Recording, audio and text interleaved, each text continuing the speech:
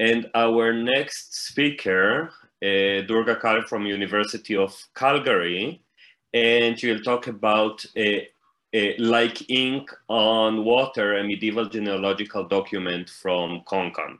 So Durga, please.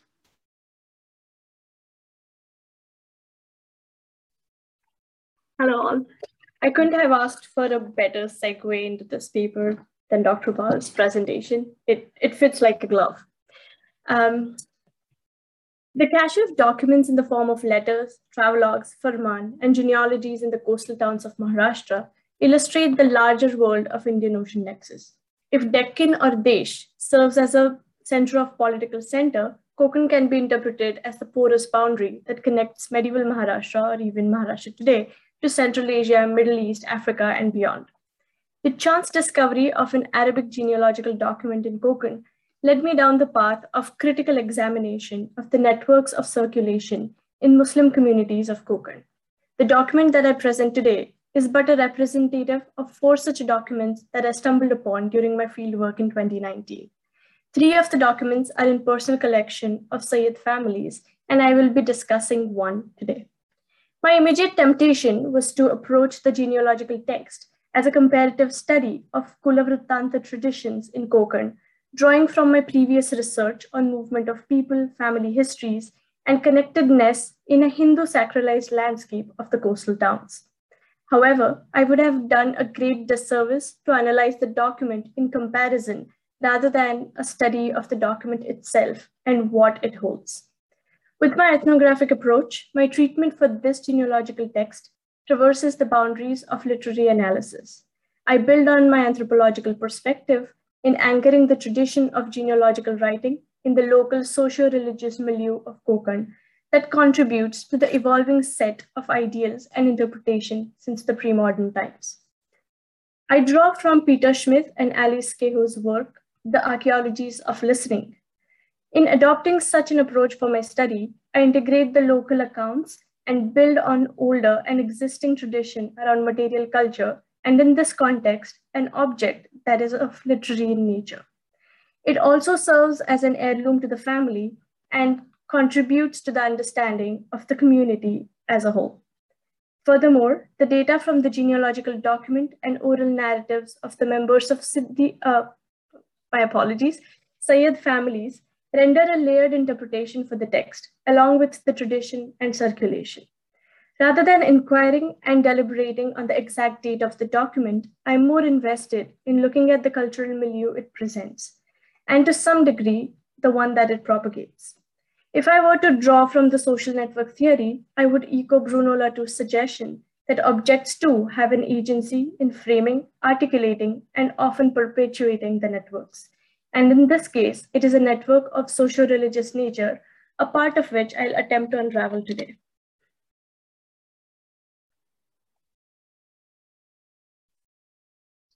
The juxtaposition of classical Islamic history in the family genealogies in Konkan, in addition to an enduring strand composed of silsila for the specific Sufi tariqa, makes for a layered reading in this genealogical text.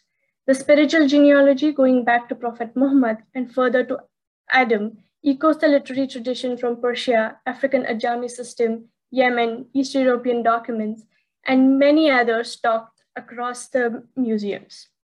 This one is housed at the Met Museum, and I wanted to start on a high note with gilded inscriptions and detailed, probably biographical notes attached with each person represented in the genealogy. The text that I'm going to talk about is a little different. It's relatively plainer than the one at Met. Let us start with tracing the classical tradition. In the document from Konkan, Adam occupies the premier position as the progenitor of human race, recognized by the following label, Sheikh, for Adam's son. The one here is probably Adam, based on what follows.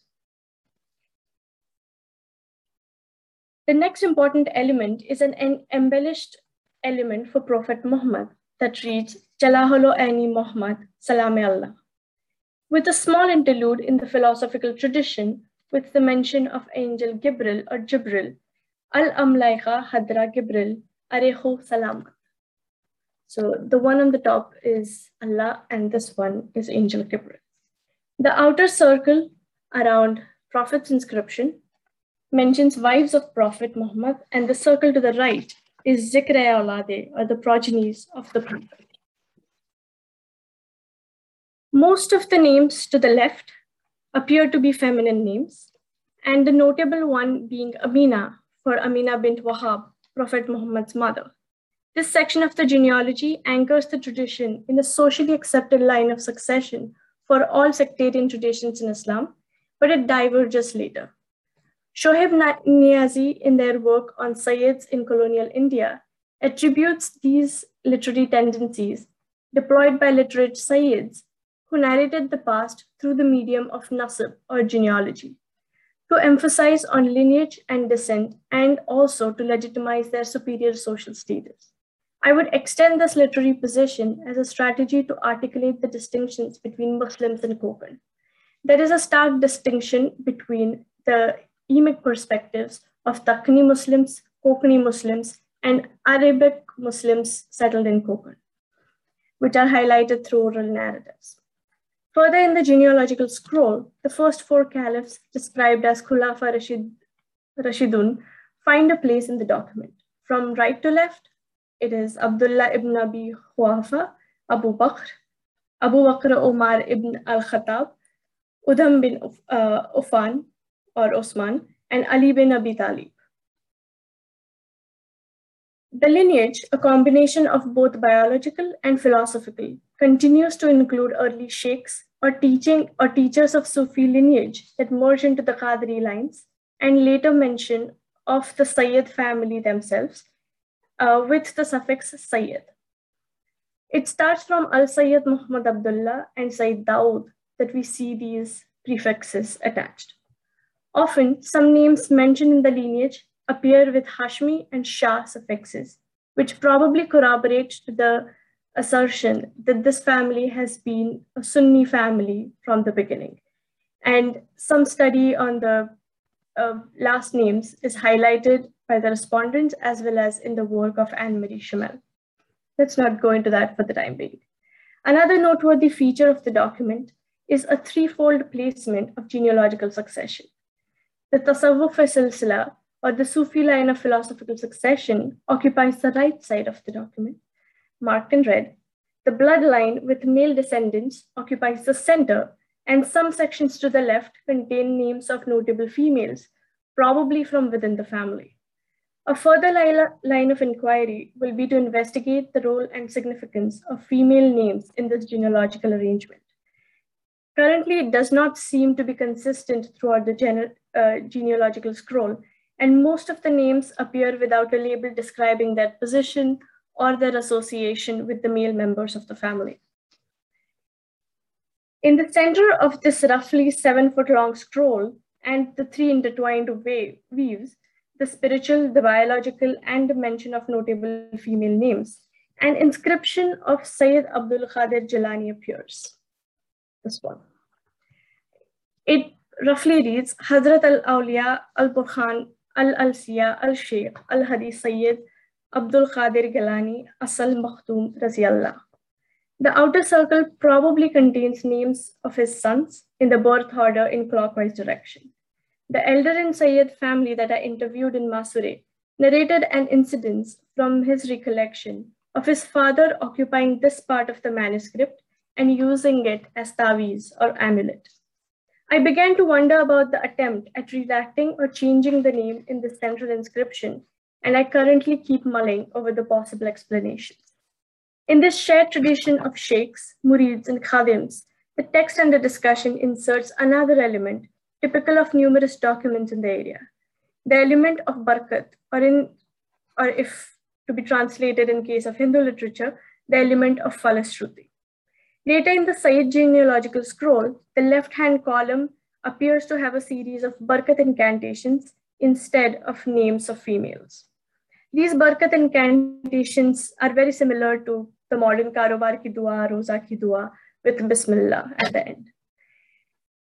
Additionally, although the document is invested in tracing Sayyid Abdul Qadir Gilani's lineage from Prophet Muhammad to one side and the lineage leading up to Sayyid family in Konkan on the other, several notable sheikhs, such as Sayyid Abu Musa al-Hambali, who popularized the Hambali school of jurisprudence, find a place in the document. Following the imposing central inscription, the document continues to trace the lineage, later entangled with the Qadri Sufi sheikhs and the Sayyid bloodline. If one is to read between the lines, the tariqa becomes a quintessential part of Sayyid family line in this document and promulgates a practice that is current in the port towns north of Malwan, where I found this document at.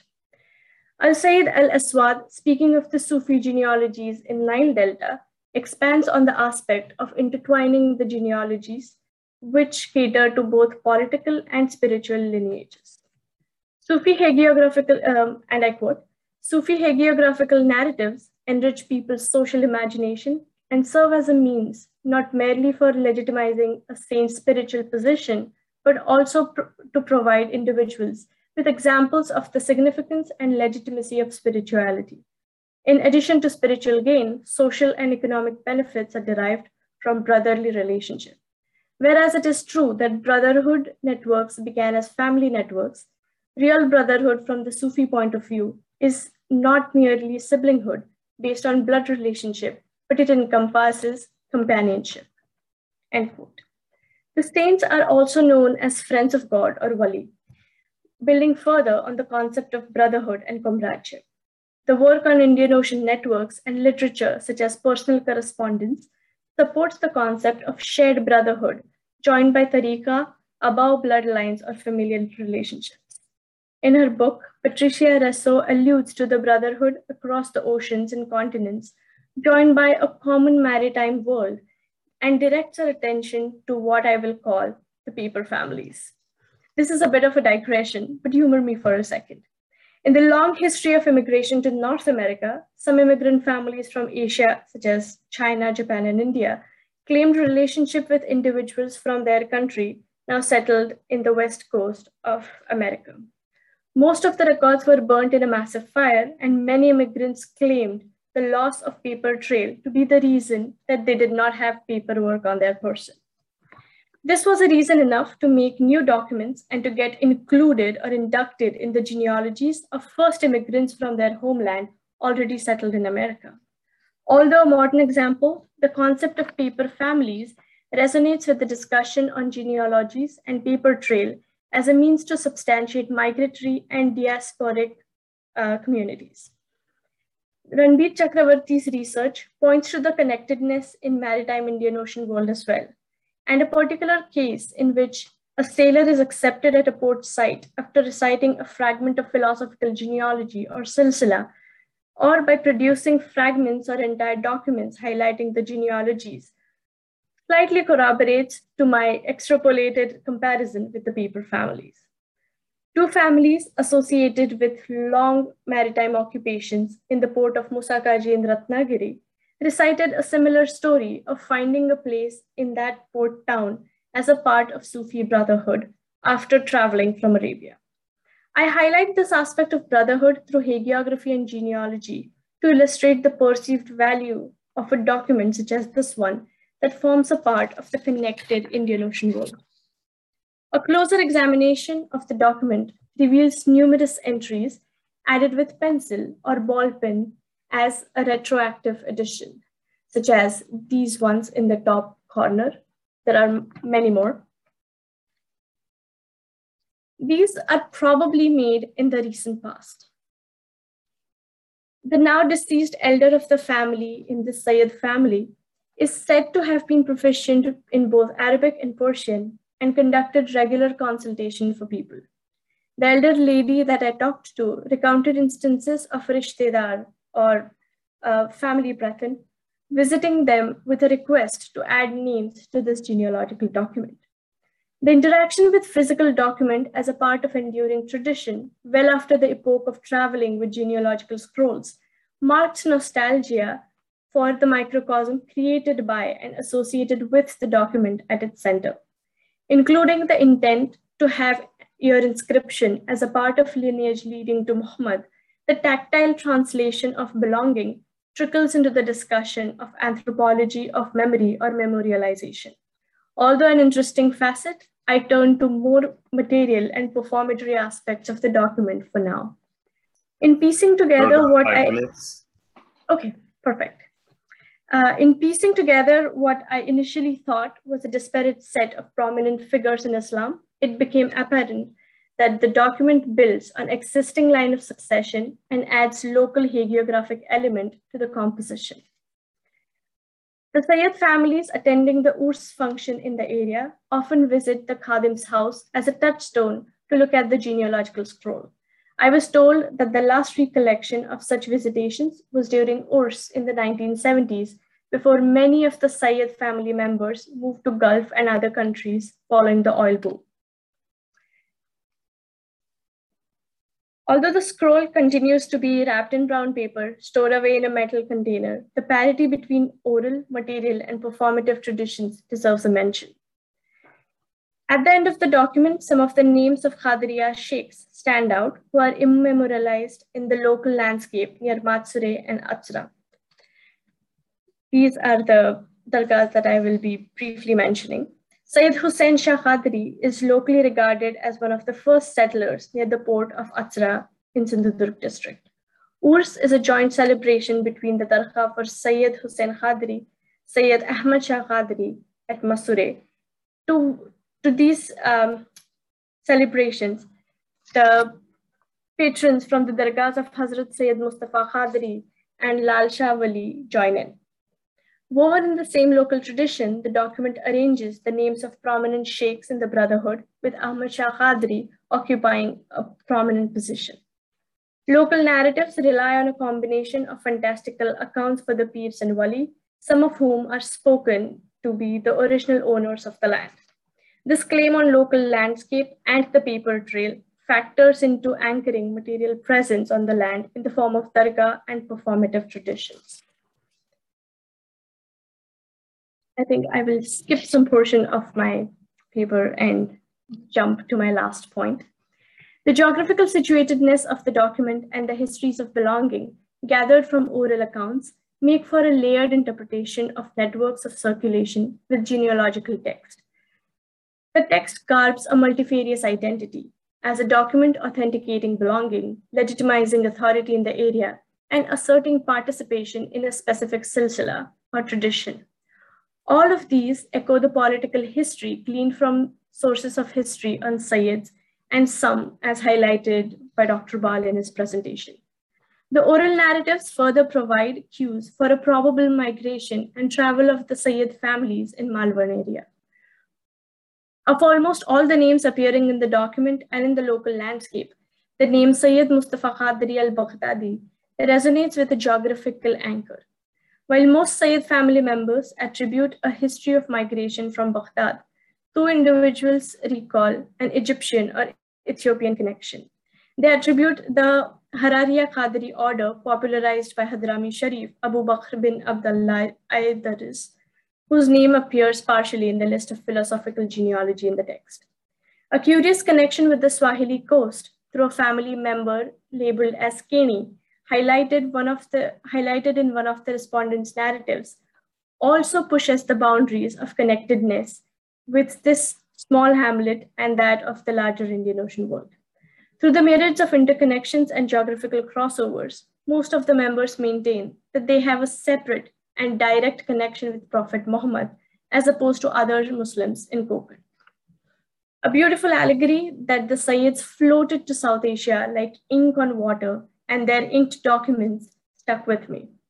And with the motive of floating to the ocean, the respondents also expand on the background stories of Qadri Sufi Pirs in the area who arrived in petis or chests who made it to the port. Nancy and Sheila Unwin, among others, reconstruct the conspicuous presence of wooden chests as an integral part of this exchange. While a thriving mercantile network in Konkan, the genealogies, old and new, anchor the locale and the sectarian tradition in a very local or vernacular milieu. The present idea that enables objects, such as this text, impact the networks of circulation that have some enduring threads since the pre-modern times. And returning to Alice Cahill's thoughts from the archaeology of listening, this conversation between people and objects, or text in this case, enables one to traverse the paths that were previously walked on by someone in the past. Thank you.